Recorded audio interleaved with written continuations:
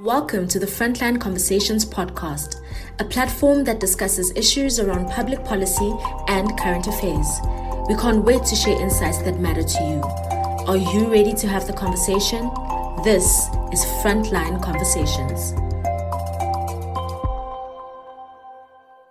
Greetings to the listeners at home and welcome to another episode of Frontline Conversations, a platform that discusses everything around public policy. We do hope you find today's episode informative. My name is Pro Ncube, and I'm going to be one of your co-hosts for today's episode. Before I introduce, and I'm very excited to introduce our guest for today.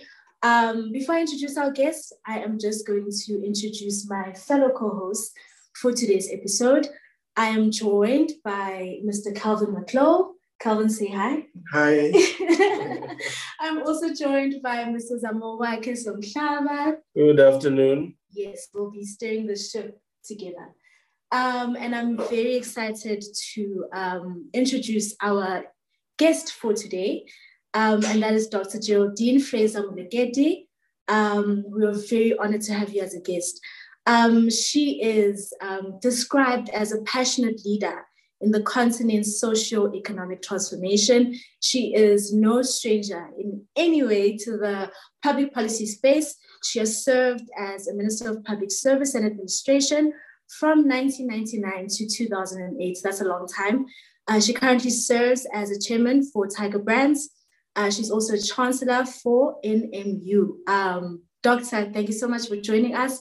We are so thrilled to have you as a guest today on today's episode. Yes, thank you so much for joining us. Okay, going on to the questions and just getting some insights from you. Before we accuse you of anything else, I gave the listeners a bit of a background into what you do and what you've been involved in. But I think we'd like to hear it from you directly.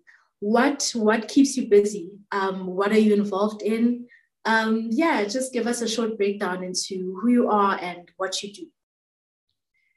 It's really great to join you guys and to join Frontline Africa today. I think as we said in an offline discussion, or yourselves, you said you've more than cut your teeth. You're no longer toddlers. You're sort of in the teens now. So I think that's really great. Thanks for having me. So what keeps me busy at the moment? So I'm going to talk about now and a bit about the past as well. As you indicated, I am the Chancellor of the Nelson Mandela University. And this, as you are aware, is a titular role where the heavy lifting from a governance perspective is done by the chair of council. The heavy lifting from running the university perspective is done by the vice chancellor. And I think we feel quite honored that we are three women at the helm of the university in terms of its overall governance and taking things forward. So I feel quite honored to be in this particular role, noting the fact, as I said earlier, it's titular. The second issue that I'd want to raise is the fact that I serve on the boards of 3 listed companies. So I am the chair of Tiger Brands. I am also the non-executive director of Exxaro. I am its lead independent director, as well as the chair of the Social and Ethics Committee. And it's quite an exciting role as well. And then I serve on the Standard Bank Group Board and Standard Bank South Africa Board. In addition to that, I also do and pursue a couple of passions. And one of them is that I serve as the chair of the Committee of Experts on Public Administration of the United Nations. So this is a subsidiary body of the UN, And we are 24 members from across the world, so from different regions of the world. And our subsidiary body reports to the Social and Economic Council of the UN. We meet in person. Well, for the past 2 years, we've met virtually, sort of once a year. And as chair, I'm involved in intercessional meetings between that. So it sort of keeps my mind very much alive in the public service and public administration space, because that's where a lot of the thinking, development of new thinking, challenging what happens, takes place at a global level. And we're also quite committed to ensuring the implementation of Sustainable Development Goal 16. And that goal looks at the whole issue of institutions as well as peace and justice related matters. And then, of course, back home, attached to a think tank called the Mapungubwe Institute of Strategic Reflections, I'm the chair of its governing council. And then I also work with the Thabo Mbeki Foundation on the very exciting project of the Thabo Mbeki School that's currently being built, and it's attached to UNISA at this point in time. So lots of little things. And I must say I'm a grandparent as well, and that's a great pride for me. So, 2 grandchildren, respectively 11 months and 2, he's 3 years now, going on 35, it seems sometimes. So that's a little bit about what I'm doing. You asked the question, and I could have gone on even further, and I could have gone in the past, but it's going to take too much time. Yeah. Yes. And I think you, just to go on to the first question, you spoke about being part of the Committee of Experts on Public Service. I think, yeah, let's get into public service in South Africa. Recently, Cabinet approved the National Implementation Framework towards the professionalization of the public service. And before that, we've seen reports of the number of senior officials within government who are unqualified for their positions. And obviously that has affected service delivery and also having a quality public service. So in your view, how did we get to such a situation, and what has it done to harm the image of public service and attraction of qualified people to the public service? As was pointed out in the introduction, I served my second cabinet post, because my first post was as Minister for Welfare and Population Development before it became Social Development, and my second post in cabinet in 1999 under President Thabo Mbeki was as Minister for Public Service and Administration. Quite an exciting time, and especially so from a policy perspective, as well as translating policy into implementation.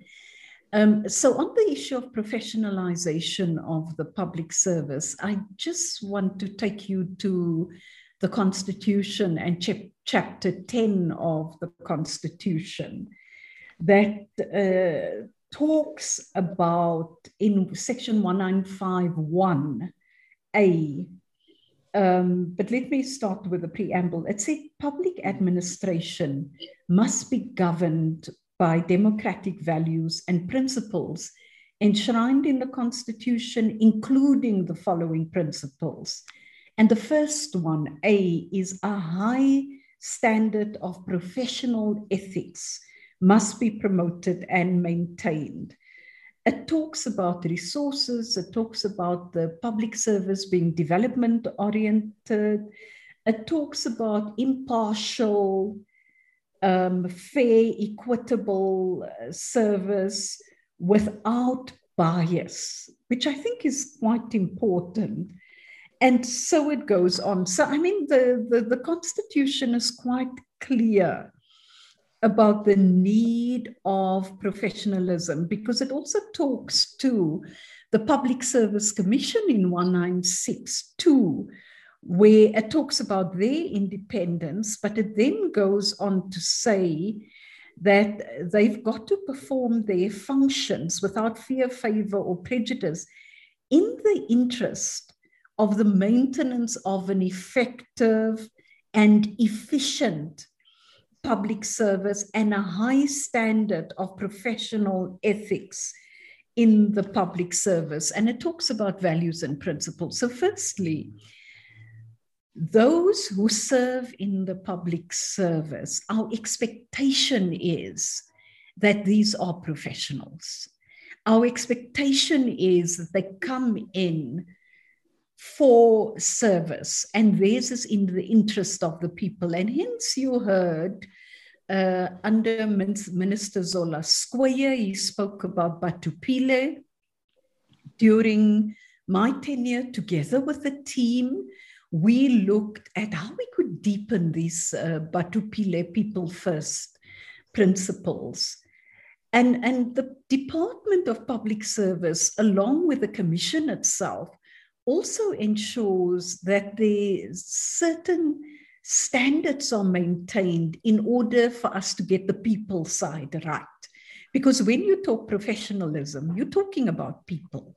And we coined in that time even a bit of a phrase that sort of said that we wanted the public service to be an employer of choice. Any South African should see the public service as the place to work. And it is not coming here as a grudge job or coming into public service and saying, there's this bit of a cliche that says a job is a job. It's not that. It's got to be a calling. And that was our intention. The department, again, together with the commission, had to ensure that in the appointment of public servants at national and provincial level, that the required regulatory environment was followed. So if it has not been followed, and if there are unqualified public servants and public servants that are not competent, it means that there's been a breakdown in terms of the provision of services by the department, in terms of the monitoring by the commission, and that the various government departments, through their heads of departments, their directors general, and overseen by the executive authorities, they have fallen foul of ensuring the application of this. So it's well and good to talk about a framework, but where the rubber hits the road is in implementation. Do we ensure that the management in the departments follow through on appointments? Have we done, and has the Public Service Commission, for example, done an audit of the interview panels that have sat on the appointment of staff? And one point that's being pushed by the school, by the public service school, is the whole issue of an entry exam. And I need to talk about that, because on that particular one, we had actually removed the whole issue of the need for an entrance exam into the public service. And I think it's appropriate that it's reinstated, because the point of that is to ensure that when people come into the public service, one, there's an understanding, and there's sort of a common entry entrance exam. If you fail that exam, and this exam should be highly competitive, if you fail that exam, you fail entry into the public service. And we must make that sort of not an elusive value, professionalism, but make it very core to what it should be. And if you look at the moment at challenges around service delivery at all levels of government, that's a problem. So the last point I want to make on this particular question is the one that, in my last budget vote speech in 2008, we actually spoke about the need to have what we call one single public service. Now, I must explain this a little bit. The first initiative to have a single public service was when we brought together between 11 and 14 disparate services into one. Because you'd remember the public service was divided racially, and then it was divided according to Bantustans and self-governing territories and all. And we had to bring it together to be one. A second point around creating one public service is what many people may forget, is that people earn salaries according to their race at a point. And besides that, they also earned a salary based on their gender. And we changed that. South Africa was actually one of the leading countries that made this change. And this is even amongst peers internationally, that we led the change where we ensured that there was parity in remuneration for jobs of equal value. And then as part of our bid to professionalize, we also created a senior management service, a cadership, where there was what we called the mandarins, as the Chinese would put it, of senior managers that was the cohort between chief director up to director general, up to director general level. And they got a particular remuneration package. Part of this as well was to be able to recruit the best and the brightest in the country. And this was also to be intergenerational, where you brought together competence with experience and so on. And that was the point of it. And how did we come to this point now where the public servants are largely viewed as incompetent? Some would also say lazy. And there's also been talk that the public service is bloated and there's a need to make it more leaner. How do you think we got to this point, and how do we remedy it? And perhaps if I could just add a question as well as a follow-up question. The role of politics. You may very well be very familiar with the concept of political administrative interface. And I think the National Development Plan does talk about the need to, as it were, constrain politics into the public service. Because we know that at some point you have a new minister, maybe your successor, removing a director general, they impose their own, and so on and so on. So each time there's a change at the political level, there's a change at the administrative level, and that creates problems for the continuation of service delivery in public service. So I'm asking this question because some people are putting it on politics and say, look, there is just no political will to make sure that the public service remains as intact as it should be. So you're raising very interesting questions, and I will start with the point of, you say what went wrong, and you talk about a bloated public service. So I think we must be very careful when we use the term bloated. And let me start at a different point. I'm going to start with a reality of 2021 and COVID. And I think across the world, there's a greater realization that the public service is very important. and particularly when we look at frontline workers. And I'm going to focus on health workers, but they're not the only frontline workers. You know, at this particular point in time, I don't think we can talk about bloatedness in the health sector.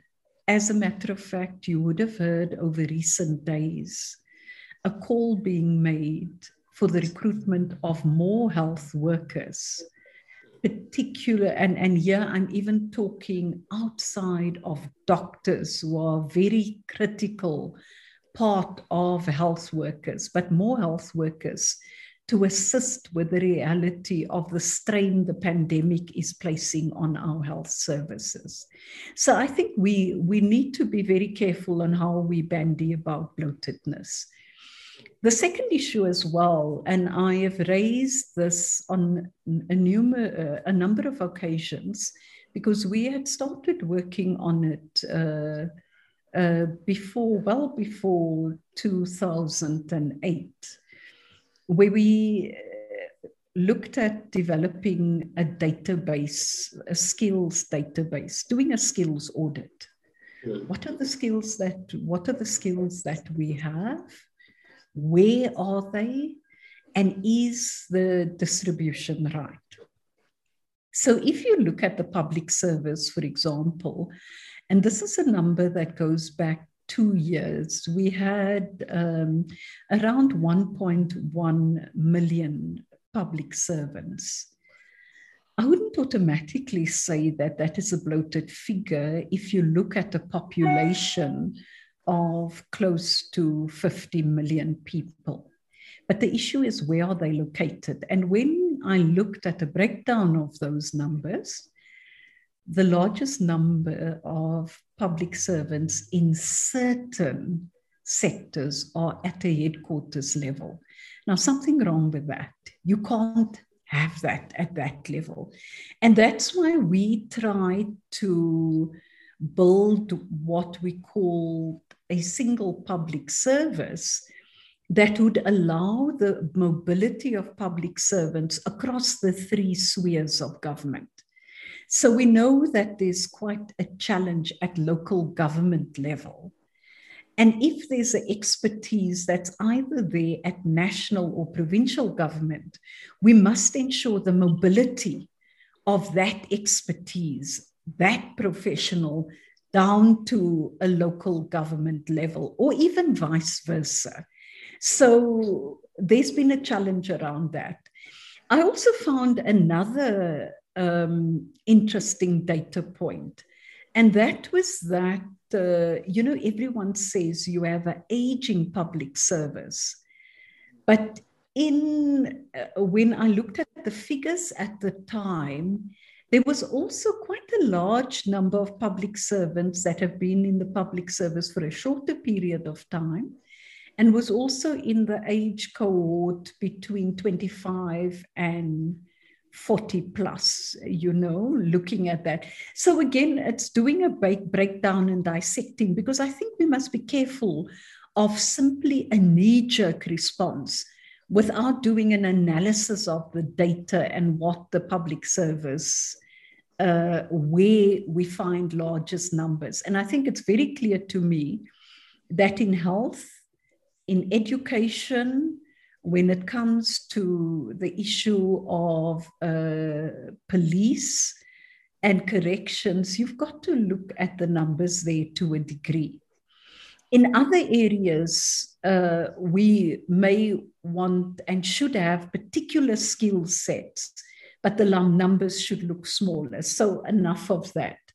So what about the issue of the political administrative interface, and how do we deal with that particular challenge? And I can tell you, this is an age-old problem, and it's there all over the world. And I'm going to deal with this in 2 parts. The first issue on appointments, when a minister comes in, the minister wants her or his own director general. You don't want the person that you found there. Now, if the person who's there have the required skills and competencies, there shouldn't really be a need to remove that Director General. And here I'd want to go to the issue that you've raised in the beginning around appointments. You know, are they people who are not appropriately qualified?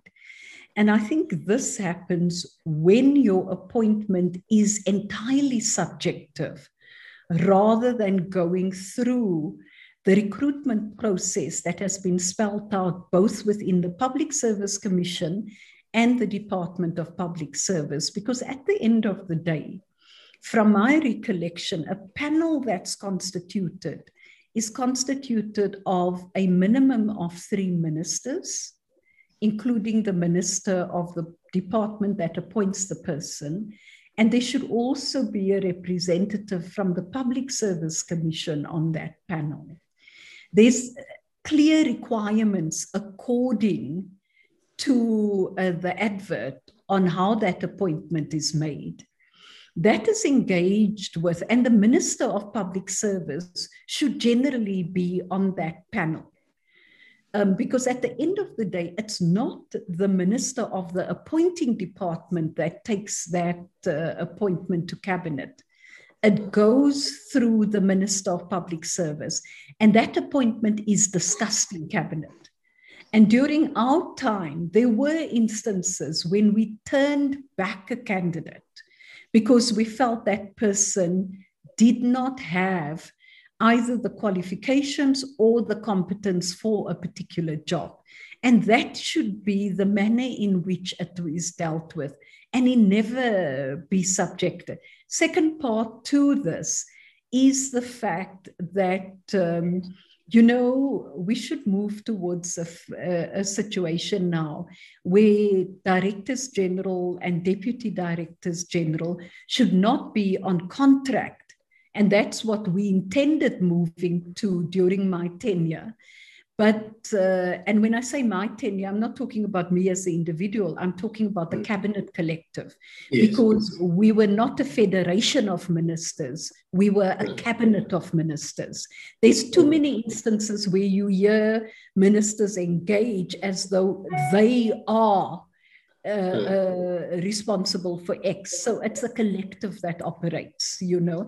So it was during the period of that collective that we were going to move towards permanent appointments, and we would actually rotate Directors General. So except for very specialized portfolios where you need a transport engineer or you need a particular skill set, other Directors General should be able to be rotated. Was there a battle between the political and administrative? Yes, there was a healthy tension. Is there tension now? Yes, there is. But I think the understanding should be that according to the Public Finance Management Act, it's the responsibility of the Director General to manage the finances of the department, the procurement of the department, and the running of the department in that sector. And the minister has a role of executive oversight. But I think there's sometimes very much a sense of ministers behaving as though they are Directors General or commissioners rather than ministers. And I think that's something that should be overcome. But I suppose that's where the debate comes in around the issue of sometimes the role of party and state. But let me pause at this point.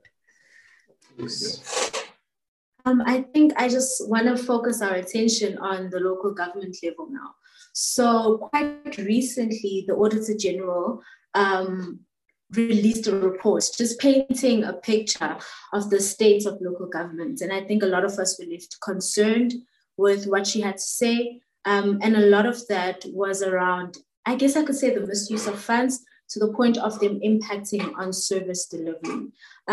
So I just wanted to get your views, your ideas around that, and what you think can be done to then eliminate that rot that we see in local governments to ensure that that real service delivery is then given or delivered to communities. You know, the rot you talk about is not limited to local government, but is seen to be particularly prevalent for a number of reasons. Local government is really the face of government to the citizen, because that's at the level at which you live. And this is why we also took an approach that said there must be a single window approach to government. For the citizen, it shouldn't matter whether this is a local authority or it's a provincial competence or a national competence. What's important for a citizen, for me and you included, is the delivery of services, basic services and quality services. And I think, again, for me, we've seen a reality where the Municipal Finance Management Act has not been implemented and come into effect to the extent required.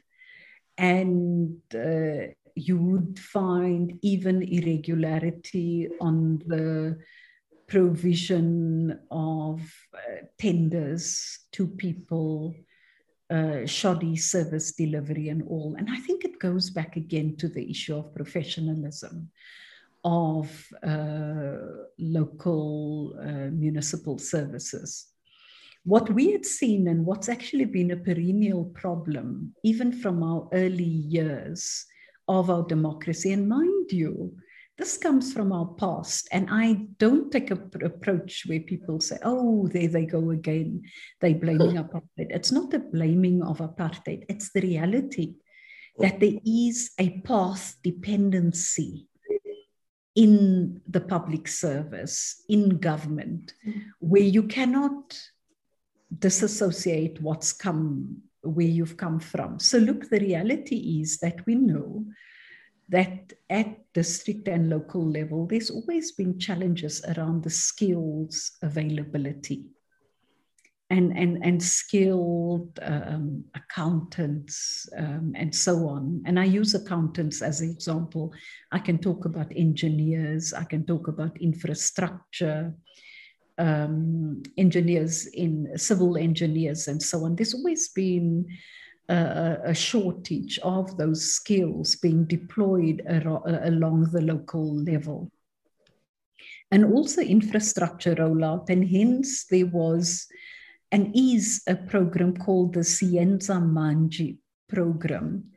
I think that's the term, where this responsibility was virtually given to the Development Bank of Southern Africa to assist in the rollout of social infrastructure at local government level. But again, because of limitations around competencies at that level. So I think the big issue is, how do we ensure that we hold our municipal managers or our council managers, our mayors accountable? How do we ensure that the whole issue of patronage gets eliminated? And I think a lot of this is related to the fact that we don't have functional ward committees. Because if your ward committee is vibrant and functional, you can't have the same level of service delivery dysfunction.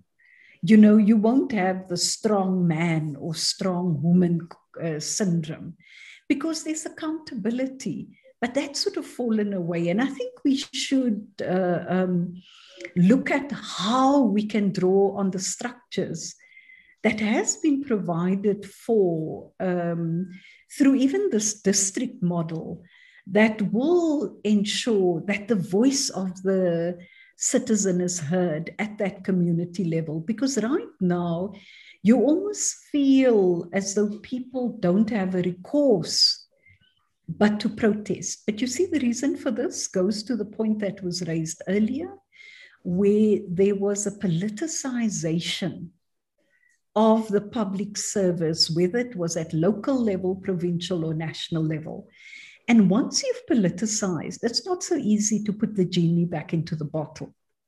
So you could say to people at a particular point, and here union leaders who may be ministers today played a role in the period of 2006 to 2007 onwards, where they actually, and party leaders too, where they provoked protest action at a local level because they wanted a particular dominant group to be there in the political party. It's around my point around not separating party and state.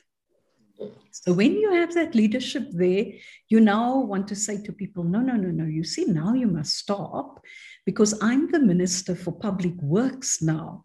So please don't have massive strikes without any reason because we are here. Citizens don't work in that way. You know, you can't put the genie back in the bottle. There's a need for consistency. There's a need for integrity. There's a need for principles. And it's to say to people, you know, you can actually petition government. You can use your ward structures. You can do the following, not because you favor an individual, but because we want to ensure that there's a provision of equitable service delivery. That must happen, you know. And the last point I want to make, which goes to the earlier question you raised, please let's not forget, not every public servant is incompetent. Not every public servant is useless. Not every public servant has no qualifications. There are good public servants who go to work every day to serve. You find them in the teaching profession, you find them in police, you find them in corrections, you find them in health. And I mean, we've got to applaud them. But let's take out the rotten apples, because at the end of the day, it's said that in a forest of 1,000,000 trees growing, you hear the loud crash of that single tree. And I think that's the reality we confront. And we need to ensure that when that single tree crashes, the rest of the trees continue growing. And that's what we want. So let's root out corruption, but also let's ensure that this is where public, private sector, and communities must work together to make a difference. Where the communities actually say, we are not going to allow for the degradation of infrastructure. We want maintenance, and we're going to demand it from our local authority. But whilst that's happening, we're also not going to simply throw garbage on the open field. We are going to ensure that we keep our community clean. And let me use an example of both Nigeria and Rwanda, and I think to a degree, even in Namibia with Windhoek itself. Now, Lagos is known to be a very populous city, Lagos in Nigeria.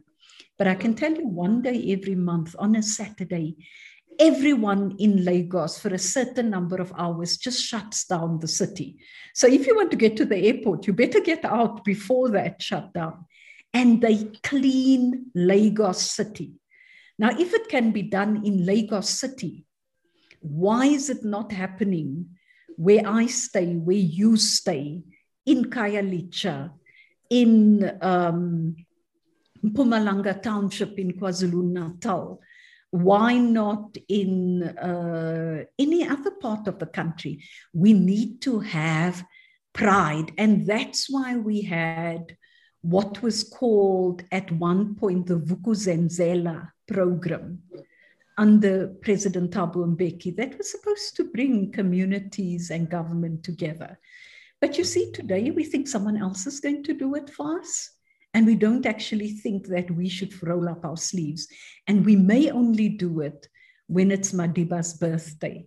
And that's not good enough. Because at the end of the day, building community is about what I do every day, all the time.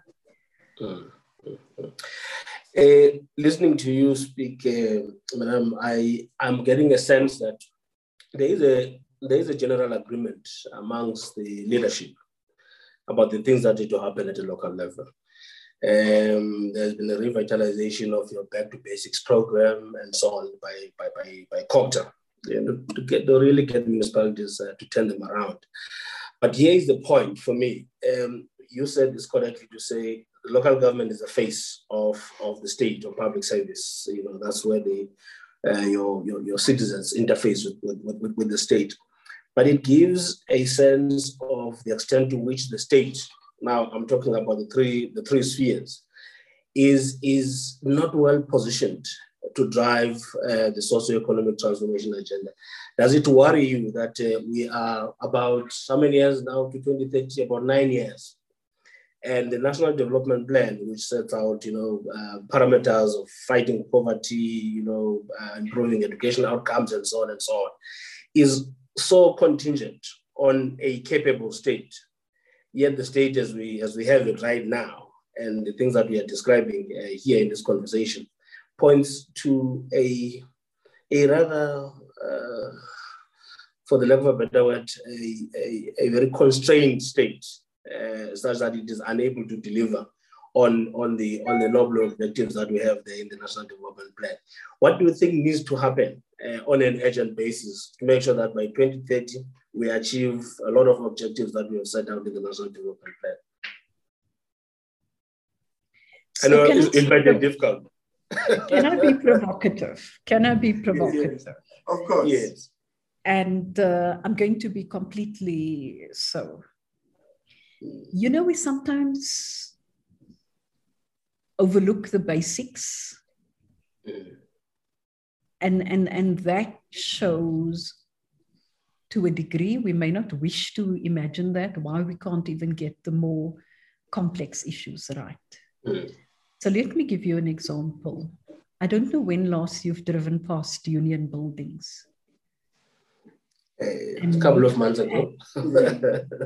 So when you drove past Union buildings then, and if you drive past it today, there's a small community that has pitched up some chochombes of sorts on the lawns.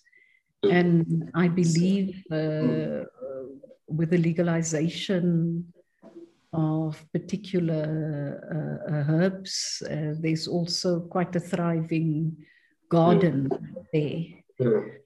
And this is some leader of one or other traditional group that came there, I think nearly 2 years ago, to lay particular demands, and have subsequently built a small community there.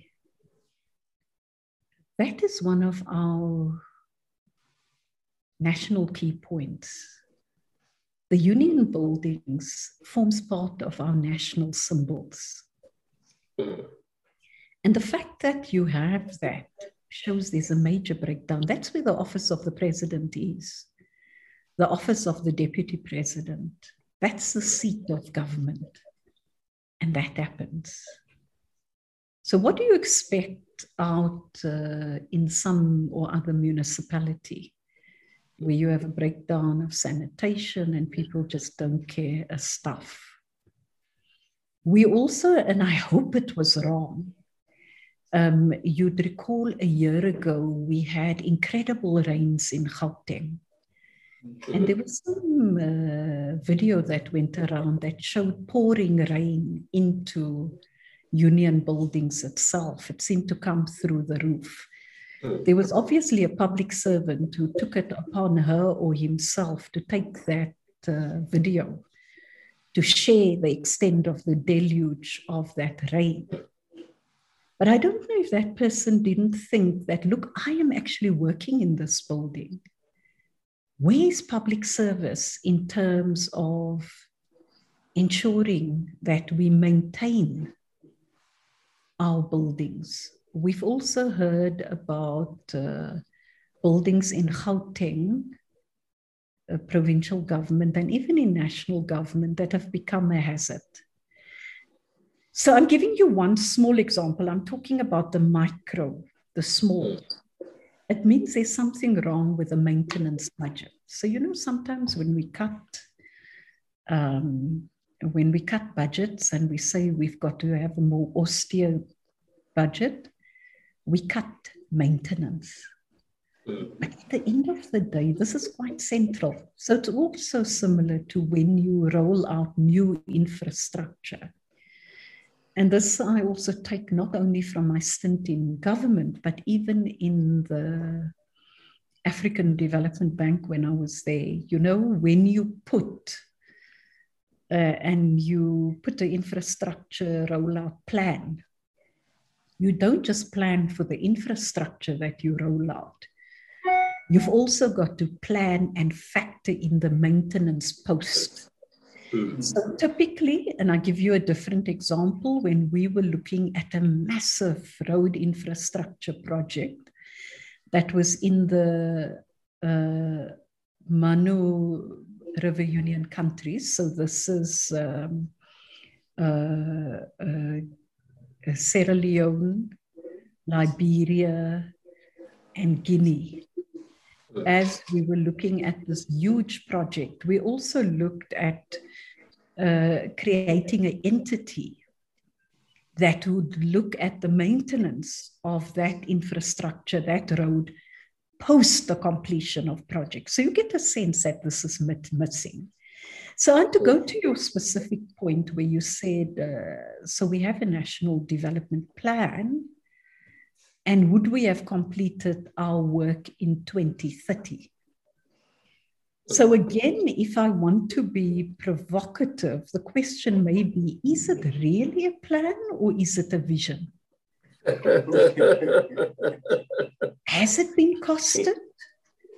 Have we really unpacked it to the extent to which it's required? And we've also seen that the president had, I think, as part of what is now called the recovery plan, spoke about 4 core strategic areas or priority interventions that was at the heart of that plan. And he said a massive rollout of infrastructure throughout the country. He said a rapidly expand energy generation capacity. He thirdly referred to employment stimulus to create jobs and support livelihood, and then a drive for industrial growth. So you guys are journalists. I mean, you're asking like really the hard questions. So when you talk about the rollout of infrastructure, the president had said, and I quote, "We have developed a robust pipeline of projects that will completely transform the landscape of our cities, towns, and rural areas." Close quotes. So the big question, and I think you should get the president, would be, we would be very happy if you could get him. What are the precise interventions that will completely transform that landscape? Because that information was not required. The president also spoke about a list of 50 strategic integrated projects and 12 special projects that were gazetted in July of last year. And he said those catalytic projects, and I quote, have been prioritized for immediate implementation with all regulatory processes fast-tracked, enabling over 340 billion in new investment, close quotes. I don't know what the catalytic projects are, and maybe you know. I also don't know whether funds are indeed available for the immediate implementation. And then he spoke about the infrastructure fund that would provide 100 billion in catalytic finance over the next decade.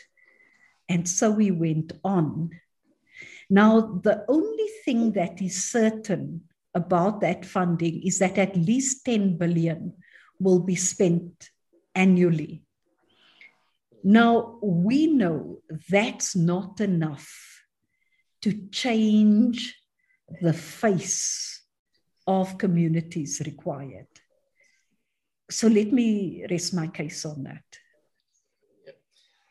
Yeah, well, actually, I mean, there's a very important point that I thought you were coming towards, which also forms part of those pillars of the recovery plan, which is the state capacity or building state capacity. Whether you're talking about 100 billion that has got to be rolled over a period or whatever it is that you've got to do, that is dependent on the state.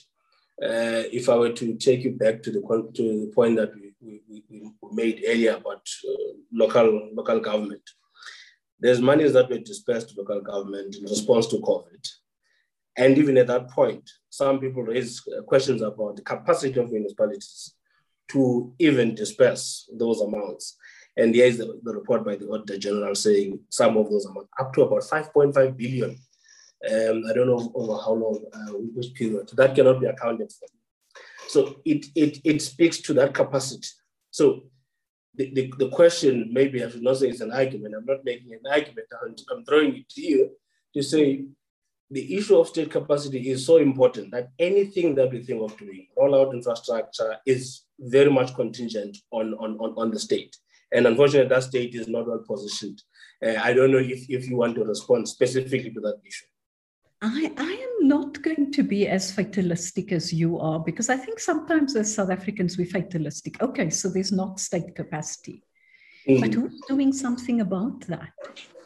Has there been an emergency meeting where the Minister of Public Service has sat down with all provincial premiers and mayors, at least mayors of the major metros? Has there been an emergency cabinet meeting that brought these players in that says on the revitalization of the public service, this is the plan and this is how we see it being rolled out? Has that happened? If it's not happened, I mean, we can't blame public servants just as an amorphous group when the leadership that should be given is not there. Because we also had put in place what we call ministerial and MEC meetings. So they're supposed to be MINMECs, at least quarterly, and you will bring in the mayors, and you have a structure like SALGA. Surely everyone must come and be accountable for this. Surely we must put the plan in place. And have we also named and shamed those ministers and departments that have not delivered? Have we dealt with the challenge you've raised, where you've reflected on ministerial political interference in the functioning of government departments, where they've held departments to ransom around the rollout of particular programs because they may have a preferred bidder or service provider rather than going through a full process of procurement? Is Treasury and Department of Public Service and Administration playing their role as they should at the center of government to make a difference? Or have they also been juniorized in the process? And what's being done to make a difference? I can feel your passion coming through, but I would like to move you towards what I think is one of your other passion, which is gender transformation. There was a report that was published by Accountancy SA, which said that 68% of all senior management positions are held by men. And the JSE as well has not done any better way, even though women make up over 50% of the population, but yet only 20% of board members on JSE listed companies are female. And you as a female as well, on several boards of JSE listed companies, do you think that government or even the private sector on that front is sufficiently seized with the issue of gender transformation? And where are the gaps, and where do you think that we should, what needs to be done to give effect to this noble goal?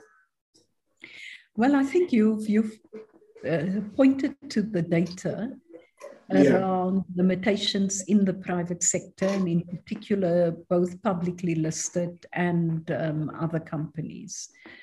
But this is an ongoing battle, and don't even need to use the term battle. I mean, we know that patriarchy is universal, but so is racism. So just as you talk about gender, you can also talk about race. You can deal with this particular matter. And this is where we should keep on going.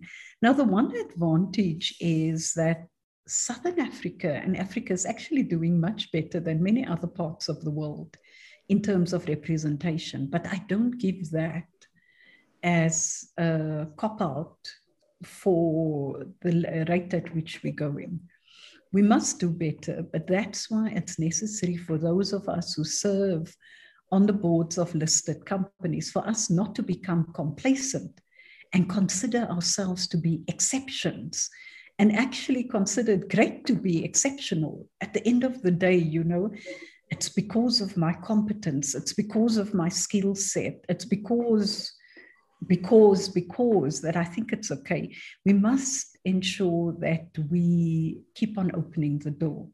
There is a regulatory framework that this government has put in place, a policy framework that says it's important to be more inclusive. The JSE has actually followed that lead and requires a reporting on an annual basis on diversity on boards. And at the end of the day, it also makes good business sense when you have diverse boards, when you have women and men, and when you have a diverse skill set, diverse racial background and all that, you do well. You may actually do better than otherwise. It doesn't mean that you're not doing well being the same old, but you can do even better. So it makes for a good business case, but it also reflects that you are inclusive in your outlook and how you approach things. And I can tell you, you know, having a diverse board and having diverse skill sets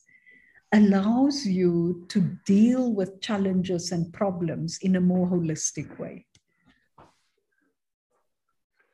Follow-up question? Yeah. Okay, sure. So I think if we can take the conversation to also our political parties, where women don't hold particular positions of power. Yes, they are at the end part of the leadership, but they don't really hold what you term strategic positions, for instance. And what do you think needs to be done then to ensure that women play a sort of a more prominent role even in our political parties?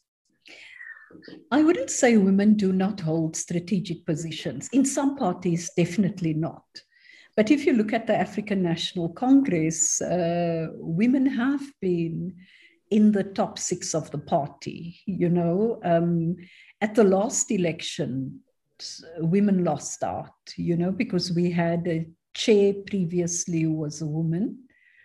And we also had the Deputy Secretary General, who is a woman. And that's been the case. I actually have a bit of an objection to that, because I think they tend to think that the DSG, Deputy Secretary General position is for a woman.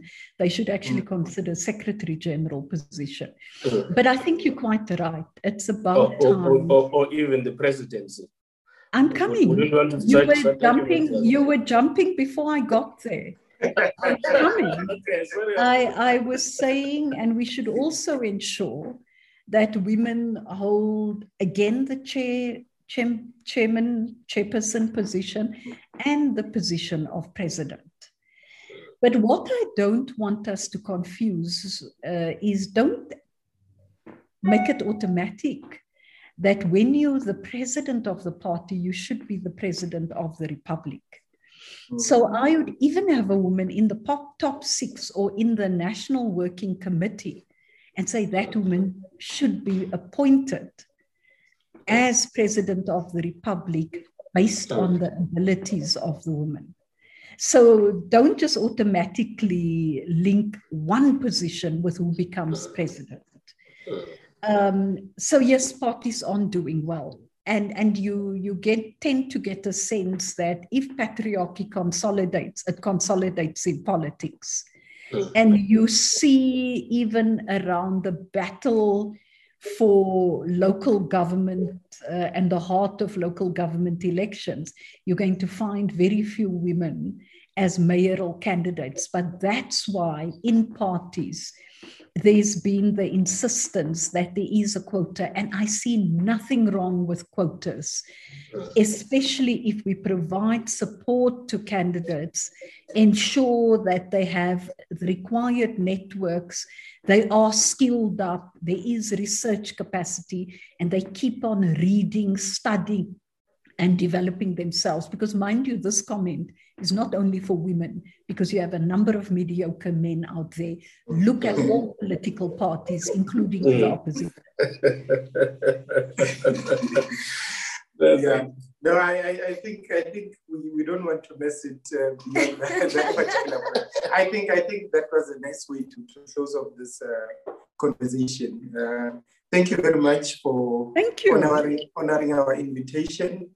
It was indeed a lovely conversation, and hopefully at some point we'll call you for a follow-up discussions on some of these issues, because I think there's a lot that we can chew on with you, regarding the public policy space. Thank you, and thanks for your time, and thanks for the provocation and provocative questions. So if there's anything that was extremely provocative, I'll simply say blame them. Thank you very much for your time. Thanks. Okay. Thanks. Thank you. To keep up to date with public policy and current affairs, follow us on our social media platforms.